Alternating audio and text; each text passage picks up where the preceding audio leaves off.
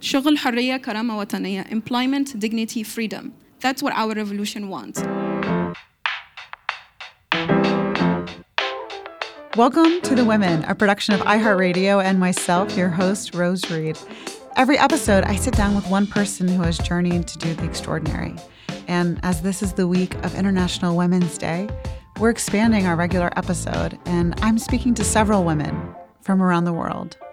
Aya Chebbi. Being young and being female is like double crime, yeah? Senator Alice Higgins and Senator Colette Kelleher. To be a sexually active woman was a subversive act in itself. Executive Director of the UNFPA, Natalia Kanem. And it's really, really important to remember that the same hands that build a problem can dismantle the problem. Jayathma Vikramanayaka, the UN Youth Envoy. But that really made me shift my mindset about the way that we look at humanitarian settings, to really acknowledge how resilient young people are, but how resourceful they are in times of crisis. Mary, the Crown Princess of Denmark. Every minute, a woman dies during pregnancy or giving birth as a result of complications that could otherwise have been prevented.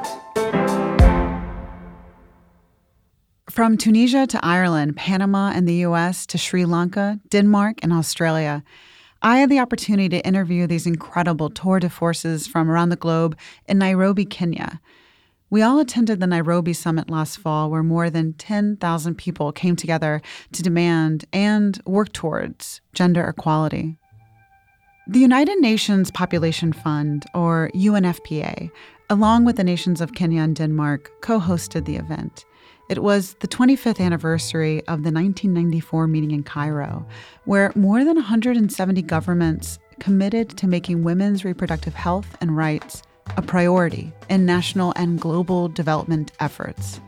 This agenda on gender equality is often referred to as the International Conference on Population and Development, or the ICPD. I had the opportunity to interview 6 women in front of live audiences, and in this episode, you'll hear excerpts from those interviews.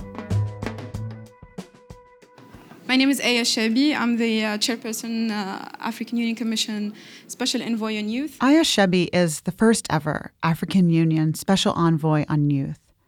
Aya grew up in Tunisia, and between 2010 and 2011, she was live tweeting and blogging about her accounts as a teenager, witnessing and participating in her country's revolution. Part of it, I started a political blog called Proudly Tunisian, because I was frustrated with the mainstream narrative of the media that calls it the Arab Spring, the Jasmine Revolution, the Arab Awakening, as if we were sleeping. We just woke up to rise for our rights. Aya is a recipient of the Gates Award. She's a Fulbright scholar, and she's the founder of Africa Youth Movement. She's been traveling across the continent for the past decade, training thousands of people on activism and leadership.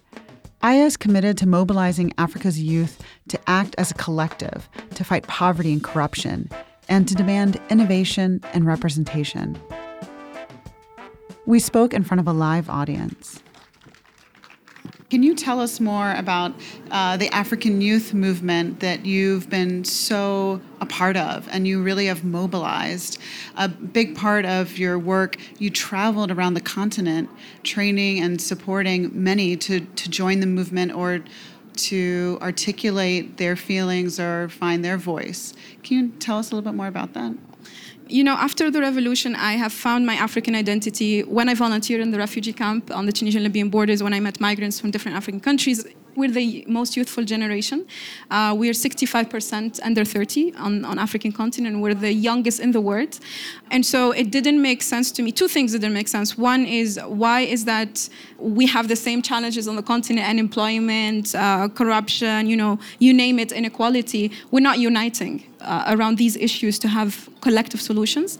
And the second thing is, we have this demographic power. We're the most youthful population. So why are we not uniting in one voice? That would be more powerful. Because if we decide to create a political party, we will win the elections.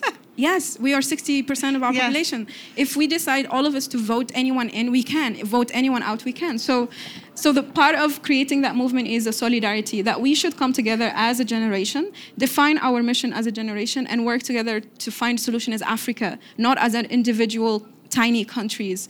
We need to put Africa first before our, national or regional interests. And that's the idea, because at the end of the day, if Africa develop as a whole continent, we will be a global player, we will advance as a continent, we will trade with each other. And part of why I am at the African Union, and I think I am at the African Union in a very historic moment, because we just entered into force the CFTA, the Continental Free Trade Area, which makes Africa now the largest trade bloc in the world, which makes free movement a possibility. So the Africa we want is borderless. It has the African passport. It's e-governance. It's e-citizenship. It's studying in Pan-African universities among our countries.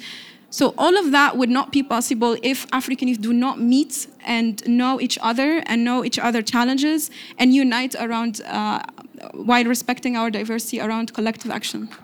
When you're mobilizing such power and such a force and the strength of your generation, as you've pointed out, there is such a strong youth contingency on the continent. What was an obstacle that you experienced advocating for young people which you didn't expect, and how did you tackle it? I expected everything, because being young and being female is like double crime, yeah? In every single room. I think I want to live in a world where I'm not the only young and female in a table of decision making. We still have the story of African youth in conflict, as perpetrators of violence and so on. And that's why they're not invited to be at the table. And I think what I'm excited about is that we are bold to say that we're not asking for permission anymore. We're not asking to be given a space. We're going to occupy the space.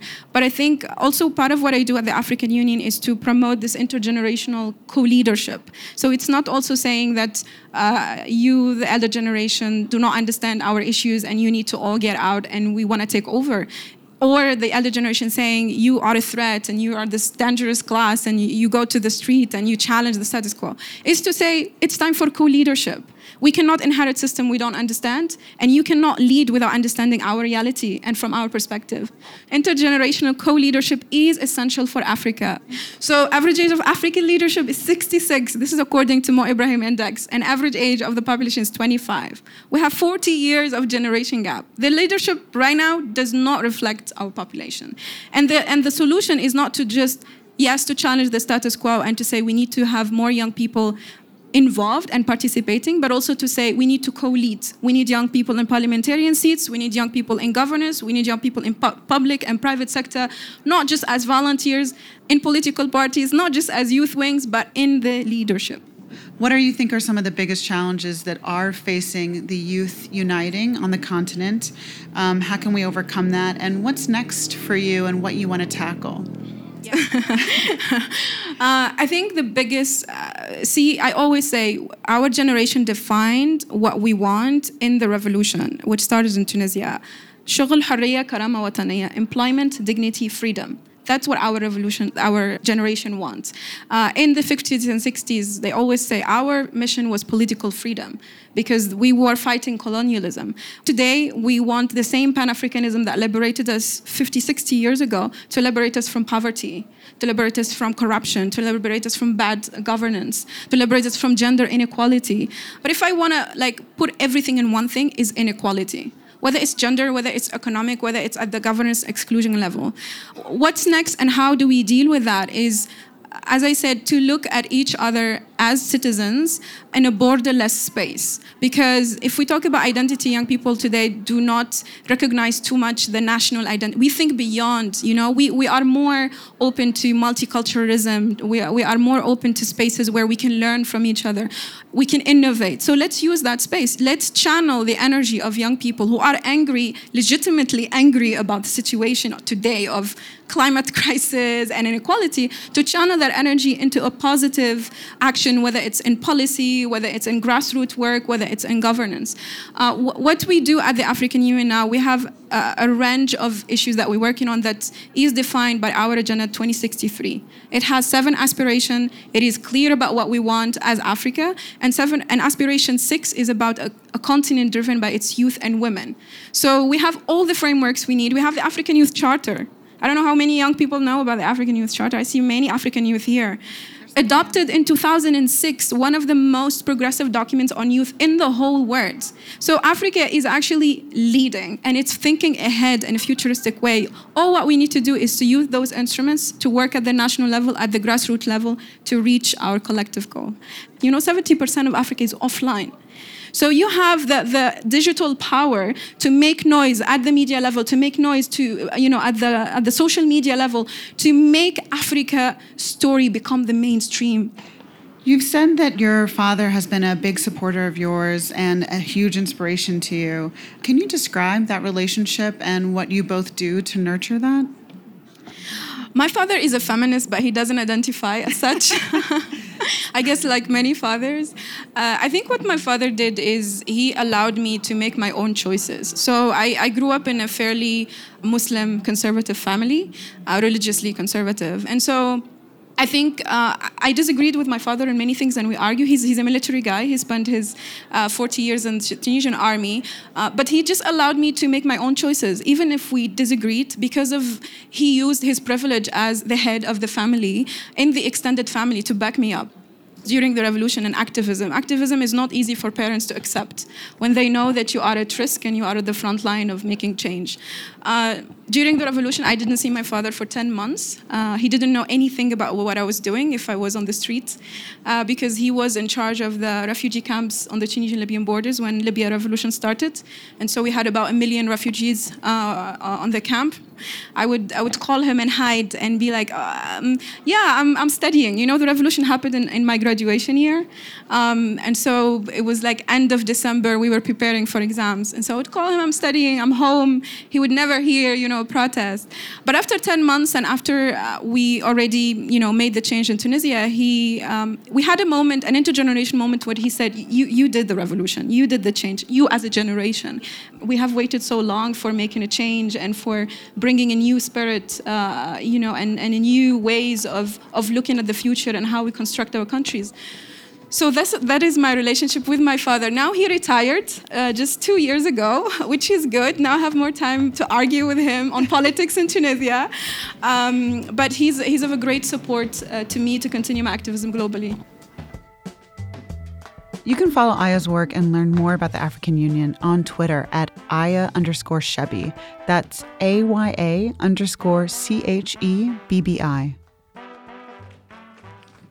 When people told their stories and people saw this is a difficult decision women make, these are the real circumstances. A lot of those who are seeking abortion, it's not just teenagers, it's mothers who already have children. They're making a decision for their family. In 1983, Ireland adopted the Eighth Amendment to its constitution, which made abortion illegal. Alice Higgins and Colette Kelleher became senators in 2016, so the repeal on the Eighth Amendment was one of their major campaigns. There are two examples of women who took positions in government in Ireland and used their own voices and their most personal stories to reach across the aisle and the church to ensure equal rights for women and to expand access to safe health care. Okay, so my name is Alice Mary Higgins. I'm an independent senator in Ireland, and I'm part of the Civil Engagement Group. And I also worked on kind of equality issues, economic justice issues, and environmental issues before going into the Senate in 2016. Alice Mary Higgins is an Irish independent politician. Her father is the current president of Ireland. Colette Kelleher is an Irish independent politician. She's a former social worker, and previously she was the CEO of the Alzheimer's Society of Ireland. I'm from rural Ireland. I trained as a social worker, and I've had many, many roles in the NGO sector. Very surprisingly to me, I was nominated by the Prime Minister to be a senator. Senator Higgins and Senator Kelleher worked on an initiative to break the stigma. Women from across Ireland came forward with their own stories, and out of the fold, neighbors, moms, sisters, told their families about maybe a difficult decision that they had made or someone that they had helped. And it wasn't just families having these honest conversations. Even politicians came forward and shared their stories, whether personal or someone close to them. And oftentimes they even went to their conservative colleagues' homes to talk to them one-on-one about the urgency of expanding women's health care. I know a lot of the referendum was won around kitchen tables where people talked, and I was very moved as well. I remember meeting older men in rural Ireland who the cliche would tell us that they weren't going to support this referendum. But what they told me was, I never knew the reality of my mother's experience. I never knew the reality of my wife or my sister's experience, or even my daughter. But now my granddaughter is telling me what her life is like, and she's telling me the decisions she's making. And I want to support her because I love her. In May of 2018, the Irish people voted by 2/3 majority referendum to repeal the Eighth Amendment. So it was amazing to be in Parliament at the moment when that changed. I spoke to Senator Higgins and Senator Kelleher in front of a live audience in Nairobi. Well, so much of sexual reproductive health and rights has been for so long in the private sphere and has been taboo to talk about. I think that what's reflective in both of your work and your journeys is really trying to tackle conversationally what is taboo and what isn't, so you can really champion the rights and the advancement of sexual reproductive health. Senator Kelleher, you wrote a very personal article prior to announce your advocacy to repeal the ban on abortion, and you wrote about a time when you were 21. Would you tell the audience about that experience, where you were with your life, and what were you thinking about? Well, Ireland in the 80s were a very dark place in many ways. We had, the death of a young woman giving birth in a grotto. You had the Kerry babies, which was a famous case where a woman was accused of, it was actually an investigation into police corruption, but the woman went on trial. She was accused falsely of killing a baby. So I was actually working in Tralee at the time. So to be a woman, to be a young woman, to be a sexually active woman was a subversive act in itself. And it was a very dark place. I remember getting my contraception from the Irish Family Planning Clinic in Tuckey Street, but you would literally kind of sneak in, in case your neighbour would see you. So it was a difficult time. And then, women were getting pregnant. Friends of mine got pregnant. We all had the telephone number because it was in Cosmopolitan, so that you knew that you could get to London if you needed to. And then at one point in Ireland, there was a ban on even giving information out, which was, really, really, it was the ultimate kind of theocratic state, blocking even the very access to information. And then I went to London when I was 26. And there was a group of us, and we got involved with an informal network where we would meet women who'd come from Ireland, and we'd meet them in train stations, and they'd come and stay in our houses, and we'd help them with the decision that they had made to have an abortion. But you were just under the radar all of the time, and you didn't really talk about abortion in mixed company because you didn't trust that you could trust the people that you were speaking with. So the whole kind of opening up of the conversation for me, but also for everybody else. When I was involved in the campaign, women were coming up. I had a pitch on Patrick Street in Cork, and I used to give out leaflets there. And women came up to me and told me stories they'd never told anybody else in the course of the abortion. So there was a great lifting of the lid on the reality of women's lives, my life, other people's lives. And I think that was the great change. And I think we were all so amazed at the scale of the vote in favour. But because we were all afraid to speak to each other about it, we didn't know that so many people felt so similarly. So that was a wonderful thing. Senator Higgins, could you give us a little bit more context of, really what is going on or what was going on in Ireland in terms of women's reproductive health care prior to the ban? I think one of the most important things was people starting to break the silence. Now, what was really powerful and really important were people starting to tell their stories. The case that I campaigned on back when I was in the 90s was the X case. And then we had the Y case, and we had people B and C and D, and these almost anonymized stories of women who are having to go through the courts and seek their rights. And that story and that a real face of a real person had a huge impact. And since then, there was an extraordinary... People found ways to tell their stories. I was mentioning last night a story I think I really liked was In Her Shoes, where young people, young women in particular, led this. They photographed feet and told their stories. Because, of course, when something's illegal, you can't tell your story. So then you just have the cliches, the version, the propaganda of what abortion is. And when people told their stories and people saw this is a difficult decision women make, these are the real circumstances. A lot of those who are seeking abortion, it's not just teenagers, it's mothers who already have children. They're making a decision for their family. All of that reality of experience. And again, there were one or two individuals who came and told their stories in the media, and that was incredibly important and powerful, including those who had to seek abortion for fatal fetal abnormalities, for example. We can listen to the reality of medical decision-making that happens in a crisis situation. We can listen to the reality of women's lives and make a compassionate decision. So the recommendations that those 100 people made were far further than we might have thought. They said, they recognized, for example, that you can't decide, that rape in itself, how does a woman prove that in 12 weeks, that we needed to give that 12-week space for women to be able, without judgment, to access abortion, for example. And then in the Oireachtas Committee, when it came to the Parliament, and we had another conversation, cross-party conversation, and extraordinary women parliamentarians from a lot of different parties made sure that the focus was on giving the reality that abortion does happen. Just because it's happening in the UK, it's still happening. Just because it's happening in secret, it's still happening. And that really the conversation isn't about whether or not you, as a person, like the idea of abortion, whether you would ever have one. The question is whether you want to have an honest state where every citizen can be honest about their experience, where people can have honest conversations with their doctors. Even that conversation previously had been constrained, where women couldn't speak to their doctors. Doctors couldn't really know. People are giving advice in the most obtuse way. So it was just about honesty. And that came out in the campaign and it came out in the conversations.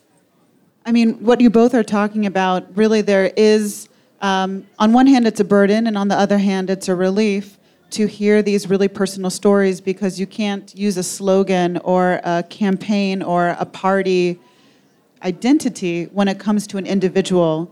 The image of the women taking photographs of their shoes and sharing their stories, or of older women, wives, mothers, aunts, sisters, finally being honest with their husbands who maybe have been protected from the harsh realities of not being able to get good medical care and not being able to exercise your right. The first woman that stayed with me in London when, had come from Ireland, she was a mother of 6 children. And when was this? This was in 1987. And, she was so not the stereotype. What do you mean by that? There's always, young feckless women going off and getting pregnant. She was the mother of 6 children. Her husband was just made unemployed. They couldn't afford the 7th child. And she was the first woman to stay with us. And then we had women from all sorts of backgrounds. We had a woman who was the niece of a bishop. And was absolutely frightened to death. I even hesitate even saying it now, in case in some ways I'd compromise her identity. So none of the stereotypes applied, in that work that we did with the Irish Women's Abortion Support Group in London. And as you say, once you got beyond the pro-choice and the anti-choice and the stereotypes, and people grappled with the real stories of real women in different situations at different times, then the whole conversation changed. How do you give advice to those who are in legislation who may lose their seat by advocating for women's health and women's right to choose? And also, what was the most compelling argument for faith leaders? Really, the Catholic Church's power in Ireland has waned. So the difference between 1983 and 2018 was, there weren't powers in the land in the way that they might have been before, but wouldn't have had the sway that they had before. As I said, I'm not a practicing Catholic anymore, but many people are, and it gave people courage. So I think you have to assess where the faith leaders are at.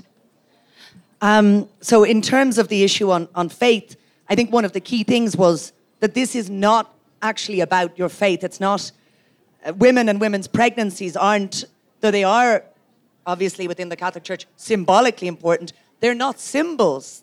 They're real realities that go through months and go through. So I think for people to see that this isn't a badge, the very fact of knowing that it was a real reality that happened within women, within their bodies, that made a difference. But that you could have your faith and you could be somebody who says, I know I won't make that choice. That's different from relating to others, you know, and from stopping others. So you might say, for a lot of people, and this relates to the rural area as well, one of the most powerful things we saw in the committee was not those who went in already knowing their view on this, but we had some, including some older men, women from rural constituencies who came, who heard the evidence, and who said, I have changed my mind.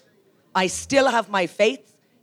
I still even regard myself as pro-life or whatever, but I am not going to stand in the way of medical care, of essential rights for women. You can follow Senator Alice Higgins on Twitter at ALICEEIRE and Senator Colette Kelleher at COLETTEKELLEHER.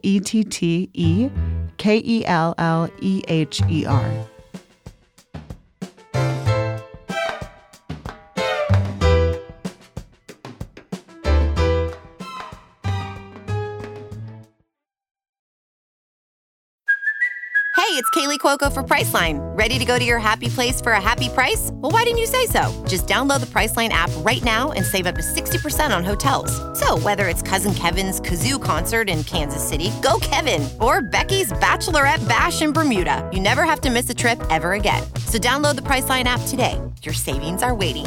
Go to your happy place for a happy price.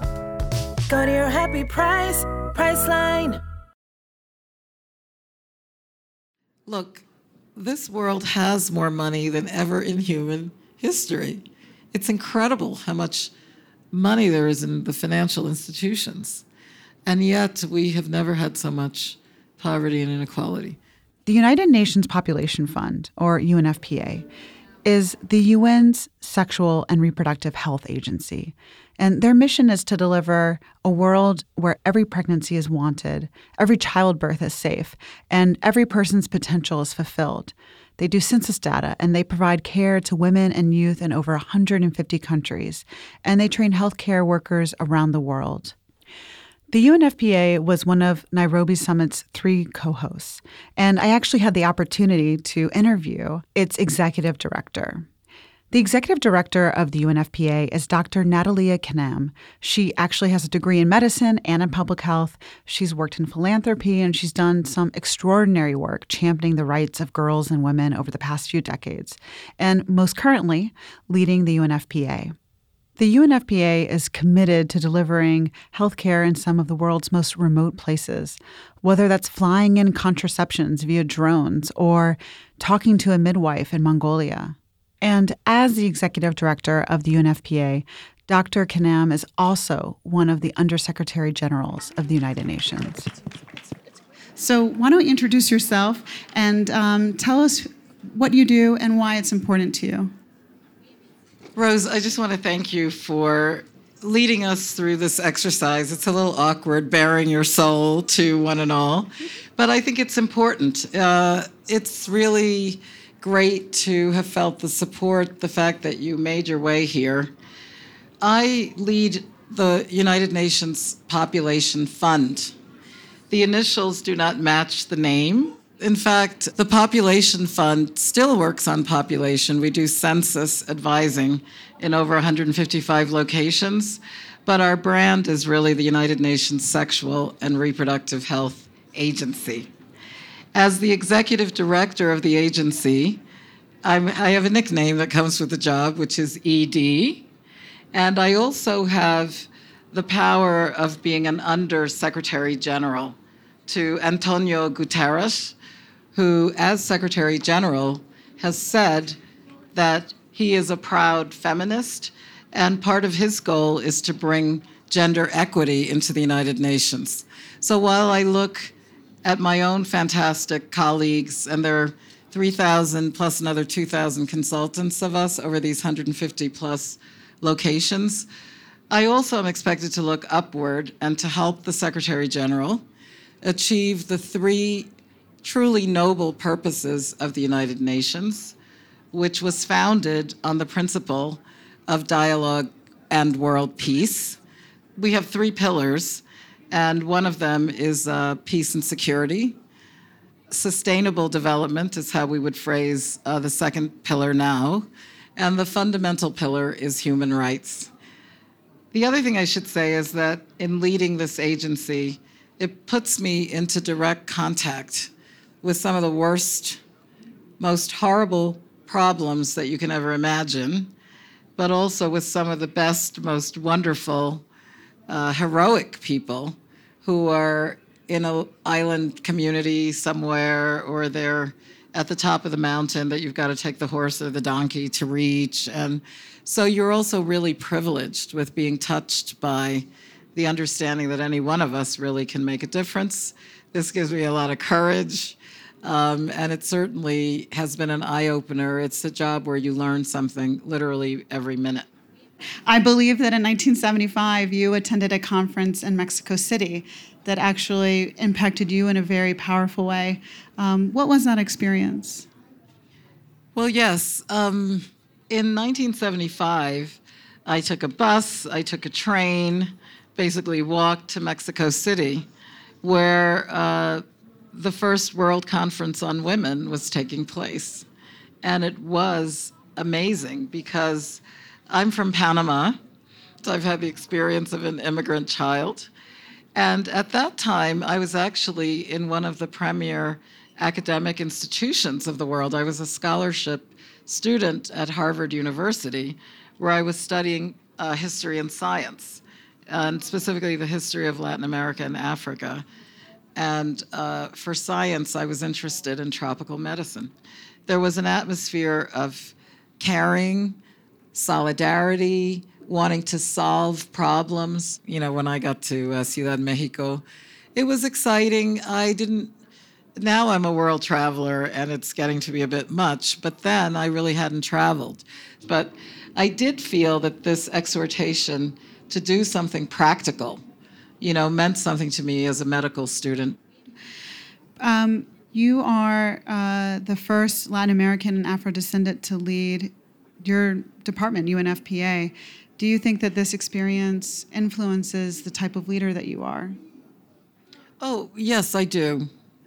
I think it's important for my experience as a woman, as an Afrodescendiente woman, as an immigrant Afrodescendiente woman, and as somebody who is, like I said earlier, acutely tuned into discrimination. I am very willing to advocate on behalf of anybody else. The African Union claims African descendants as the sixth region. Right now, Africa is the richest continent on the face of the earth. It also has huge human treasure in terms of human capacity. But the mismatch of inequality that the Sustainable Development Goals talk about is very prevalent here. With all the privileges of being of African descent, parenthetically, I always remind everyone that as far as we know, the first humans coming out of Africa, we can all claim a piece of our African descent. But in the modern construct of being African, it really gives you the advantage of instant connection and also the advantage of paying attention to how it is that you can make things better. Women also describe this experience because, when we walk into the room, no one necessarily thinks that you're the executive director. So I'm really happy to represent for that dynamic. And it's really, really important to remember that the same hands that build a problem can dismantle the problem. For many people who go into medicine, it's because they have a calling or because they had maybe a formative experience in their youth, seeing the power of healing. Did you have such a thing, or what was it that called you to medicine initially? So I've thought about this question. I really don't know. I think, yes, my father died when I was young. I was 6 years old. I remember certain things surrounding that. I have always had a high degree of awareness of things that are unfair. You know, like when you do those psychological profiles, I'm like off the charts for justice. I really want things to be fair. And I also am very interested in I'm glad you used the word healing. The idea of healing is that you're attuned to so many different dimensions of well-being. And I think that many of us have that, but we haven't had the opportunity to express it. So I think healing in all its dimensions was attractive to me because it's a way of making things right for people who otherwise might not feel whole, you know. For me, I'm proud that UNFPA is a leader on innovation in our field, sexual and reproductive health and rights. So within the United Nations right now, we're trying to think of how do you capitalize and accelerate progress and all these other things that we're saying. And doing the same old things the same old ways is highly unlikely to get us to 0, right? So What's 000? For the rubric that we use in terms of transformative change, we know that sex is difficult to talk about. We know that young people are actually discouraged from getting truthful information that you or I might share. It's looking at problem solving in a new way. And so the 3 zeros that UNFPA is putting forth has been a collaborative activity. The first 0 is to ensure that there is 0 unmet need for contraception because the evidence is abundant that girls, and I'm talking about an adolescent girl who can even be a married woman, really, at the age of 13 or 14, depending on what country you come from, should have within her power to decide about her own fertility. The term that we use, family planning, some young people even reject because they don't want to plan a family. They simply do not wish to get pregnant right now. So again, you know, I think for us, the unmet need symbolizes the power that a woman has to own her body, the power that a girl has to say no, and hopefully the power that the health system is going to have to be friendly when a young person comes in. The second 0 is to end death in childbirth. This is, to me, like a human rights issue. And the third one, of course, we're going to need huge innovation to overcome, and that's to put an end to gender-based violence. So-called domestic violence is so prevalent. It's the biggest crime on the face of the earth. But these resources are on an unequal spectrum. Look, this world has more money than ever in human history. It's incredible how much money there is in the financial institutions. And yet we have never had so much poverty and inequality.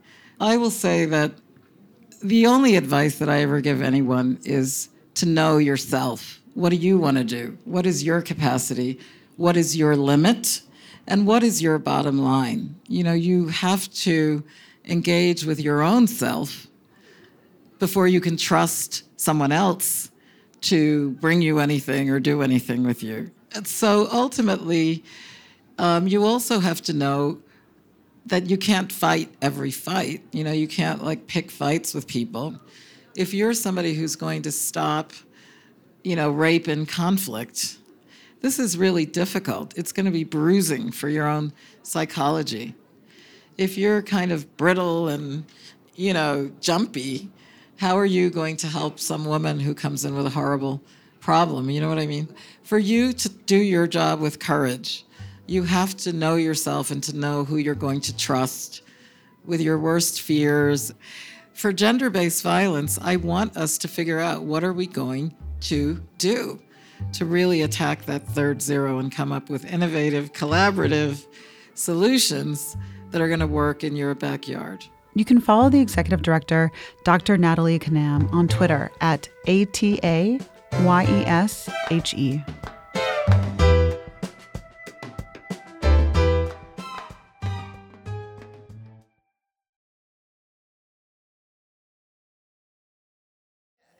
We need systemic shift of a systemic political change, a systemic economical change, if we are to solve all these problems by 2030. And I think the only way to bring about that transformational systemic change is for you to institute that change from within. Jayathma Vikramanayake was appointed by the UN Secretary General to be the UN Youth Envoy.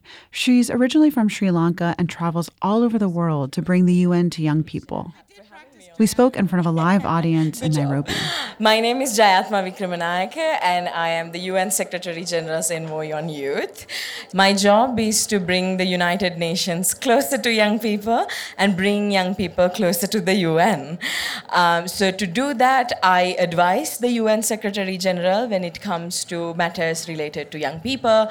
I also represent him in meetings, conferences, and other platforms that are about young people and do matter to young people's lives. So I work across all areas of UN's work. So I work on sustainable development, I work on peace and security, I work on human rights, and I work on humanitarian action as well.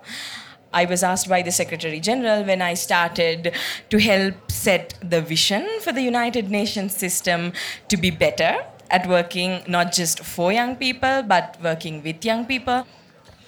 You are originally from Sri Lanka, yet you travel all over the world for your job.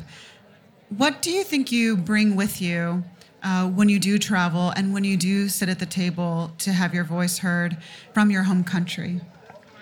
I usually bring 2 or 3 saris.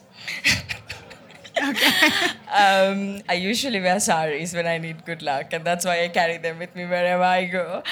I think it's such an interesting question because it's the first time that in the last 2 years that I was asked this question. I think for me, being someone who was born to a war, my country, Sri Lanka, went through a 30-year-long conflict. And I was born to a conflict, and I lived 19 years of my life in a conflict-affected country, in a war-torn country, basically living through the fears of, getting killed on our way to school, or not. Maybe I won't be able to see my parents when I come back from school to home because there were bomb blasts in buses, trains, schools, markets, and everywhere. And that insecurity, I think, also helped spark my creativity. And also helped me understand, and still helps me understand a lot of the times when I communicate with young people who live in conflict settings and humanitarian settings, the same insecurities that they suffer with. So I think it helps a lot for me. I mean, it was unfortunate that I was born into a war-torn country, but at the same time, I think that has helped me be grounded and really help me understand young people's struggles. I also think it's really important when we talk about places that have conflict that we also remember the complete opposite side of the life and the beauty that goes on, especially in the private sphere within our personal relationships with our friends or our families. Could you give us an idea of what your home was like when you were growing up? Yeah, so I was born into a working class family. So I come from the south of Sri Lanka, from Bentota. My mother is a teacher and my father works for the Ports Authority in Sri Lanka. My parents worked really hard to raise 3 girls. I have 2 younger sisters. I mean, it was challenging, it is a patriarchal society. So for an example, I haven't shared this publicly much before, but my paternal grandparents did not speak to my mother until me and my sisters were in our early 20s, because my mother could not give them sons who will take the name of our family forward. So, but my parents, I think they never let that kind of discrimination or agony get to us. They always shielded us and sort of encouraged us to be our best. Education is the only thing I would hear at our home, like from the moment I wake up to the moment I go to bed.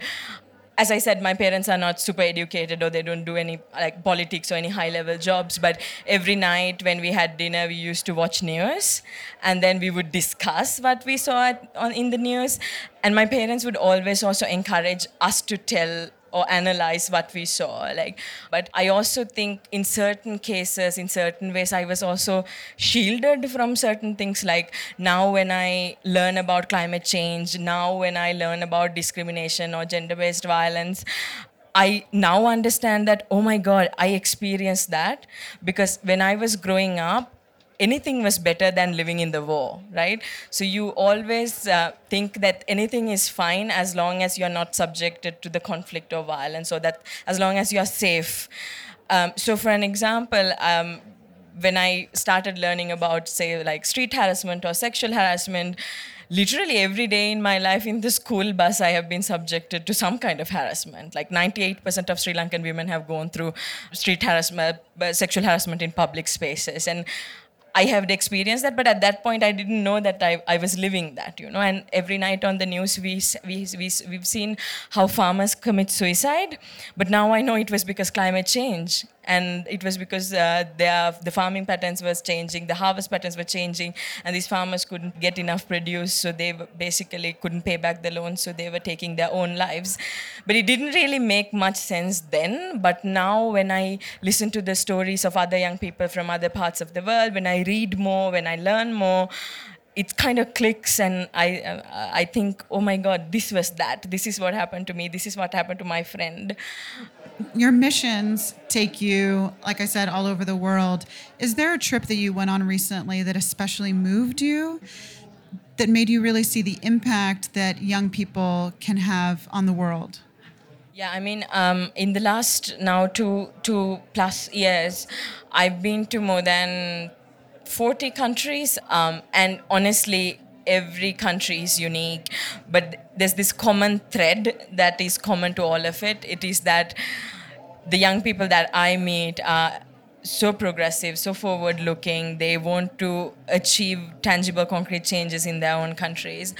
But I think one of the missions that moved me a lot was I went to Gaza, and because of the blockade, young people there are suffering from various very, very challenging issues, unemployment 70%, 80%, with the risk of UNRWA schools being closed due to lack of funding. So a lot of challenges, but they said they had something special to show me. And they took me in this a building that was like clearly like bombed or shelled, so you could see it's a ruined building, and under that building there's like this basement. I go like this dark kind of tunnel, and then we exit the tunnel and I enter into a room, and I see 50, 60 young people sitting in this really cool area coding. So say that again. Coding. So like on the computer. On their computers.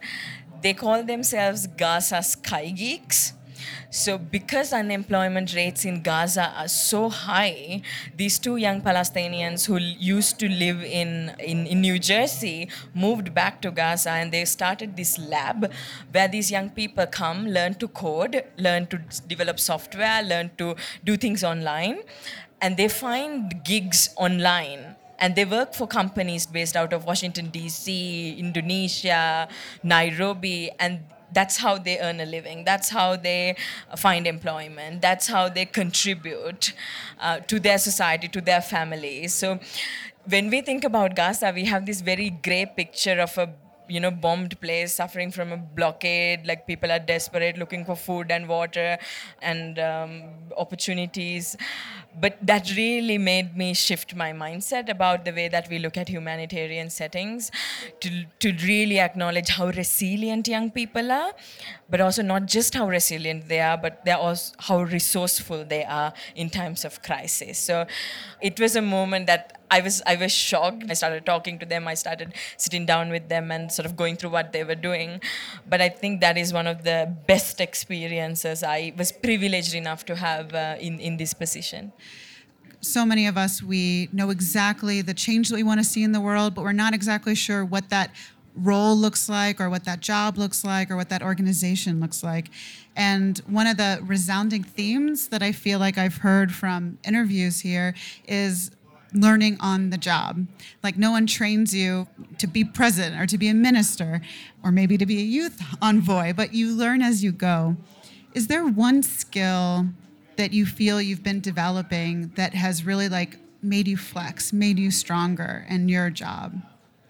Yeah. When I was in university, I was very active in the youth council. I co-founded a youth organization in Sri Lanka called #Generation. So I've always learned things by doing them. But also I found my passion by doing things, not by education. It's not because I learned international relations, I was interested in the global youth development agenda. It was because I was doing youth work at the country level, I got interested in the global youth development agenda. And as you said, when I was in high school or university, this job didn't even exist. And there are so many jobs that will not exist today, but there will be in 5 years, 10 years, 25 years. So I think as young people, what we really need to do is acquire the right attitude so that we are open to learning, we are open to learn. What do you think is that one action we can take, or either a change in our vocabulary or a change in the way that we implement change? So we are very good at staying outside of the system and complaining and protesting and, holding leaders to account. But I also think that it's so important that at least some of us try to penetrate the system, try to get into the system, try to get into the political parties, try to get into the parliament, try to get into the cabinet, and be that voice of change from within. Because we've seen how so many movements come into being, so many movements have been able to topple governments, sometimes let autocratic leaders go home. But then if you look at those instances and see, did we actually sustain change though? Did we really make a difference? Did we really change the system? These cannot be changed by just trying to approach one issue one time.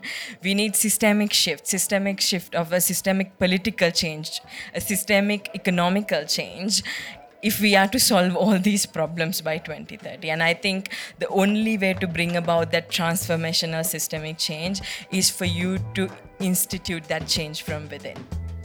You can follow Jayathma's work on Twitter at JayathmaDW. That's JAYATHMADW.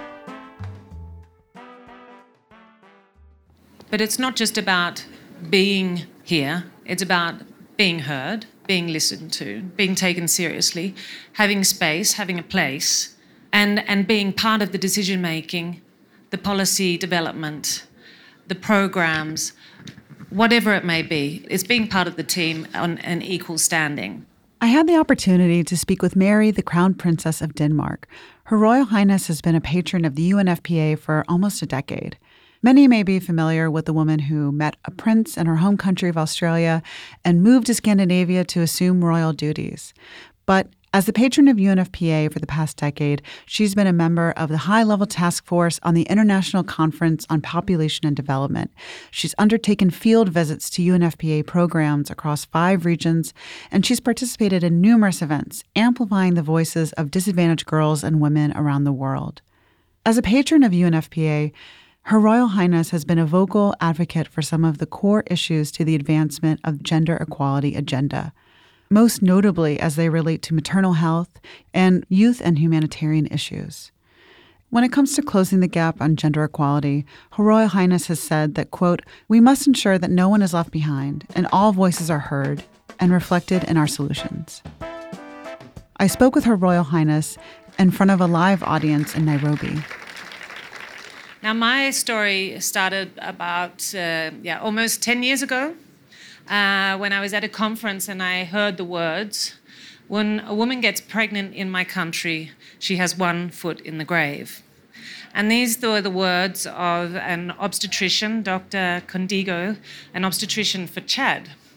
And at that time, I was shocked, very disturbed to learn that every minute a woman dies during pregnancy or giving birth as a result of complications that could otherwise have been prevented.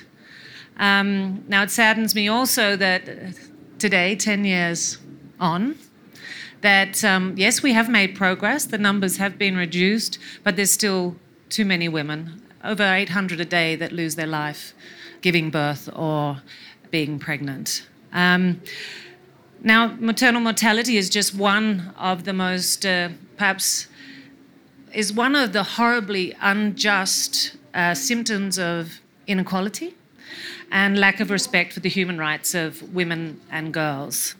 In 2010, I became patron of UNFPA. So I'm proud to be patron of an organization that enormous progress has been made in the last 25 years. But we are experiencing an increased opposition, maybe a better organized, better funded. That is why one question I keep asking myself is, why is it so difficult to make progress on this agenda? What are the barriers that you, in your work, are facing? Are they new barriers? Are there barriers that you've been fighting for a long time? And the complexities of the arguments against what maybe, I mean, there's maybe some in this room that aren't totally with the ICPD program of action. We need to talk about it. We need to have an open dialogue about it. We need to extend our conversations. We need to broaden the people we speak to, because it's only together we can find a way forward. And we have to be courageous about that and dare to do it. And we also can maybe look at how we talk about these issues. Are we using the same existing language, or are we, which is important that the language stays as it is, we're not losing any language, but what is the context around the language? Are we speaking in the wrong type of context to the wrong type of audiences? Another thing which I am incredibly passionate about is youth involvement. But it's not just about being here, it's about being heard, being listened to, being taken seriously, having space, having a place, and being part of the decision making, the policy development, the programs, whatever it may be. It's being part of the team on an equal standing. I'm not going to call myself old, but from another type of leader to another type of leader, because age is not important. And that's why we need to close that generation gap. What are the challenges that you face out there when campaigning or advocating or pushing for change? And how did you overcome that obstacle? In my role, I often get shielded from some of these challenges. One of the biggest challenges I experience is on my travels. And when you're in humanitarian situations, in refugee camps, one of the greatest things we can do to improve the situations there is to have a gender focus on how we make our humanitarian responses. And I know there's a lot of great thinking going on there, how we can break down the silo mentality, create interdisciplinary teams, so that when these camps are needed and begin to be built up, they're built up from the ground with a gender focus. And that can be UNFPA's reproductive health centre that is part of the solution, because women continue to give birth also in crises. And this fight for gender equality, especially as a human right, can you give one example of when you've seen it done well and the positive impact it can have? Yes, I've seen many examples of when good interventions work. It's ensuring the sustainability of them and the scalability of them that's often even harder. Which one will I pick? I think I'd have to say Tostan in Senegal for their work with FGM. I had the opportunity to visit a Tostan village. And as part of my trip to Senegal, I participated in a ceremony where 50 villagers, because a village alone can't say no because of intermarriageal traditions. So 50 of the villagers came together to announce that they will no longer cut their girls. And that change came from a new place of knowledge, as I said before, but also the fact that they woke up one day with this new knowledge, but also with a new fact that we have more men than women in our village. And the reason why we have more men than women is because we are cutting our women and girls. And that was the realization, that was the point of no return, where that practice, although it has been so culturally important for us, is no longer viable for where we want to go as a community, as a population in the future.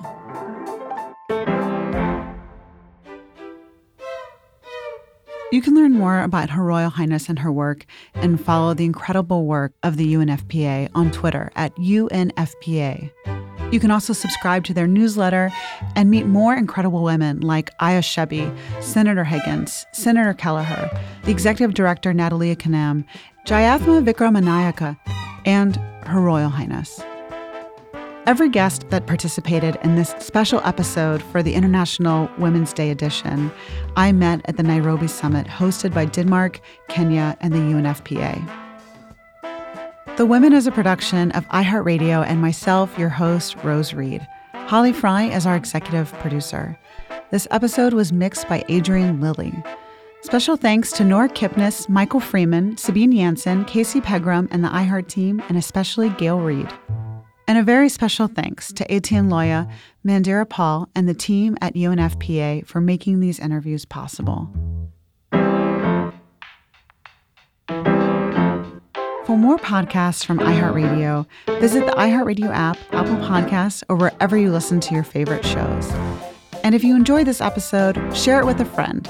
We want to share these journeys and stories with as many women and girls as possible in 2020. And happy International Women's Day.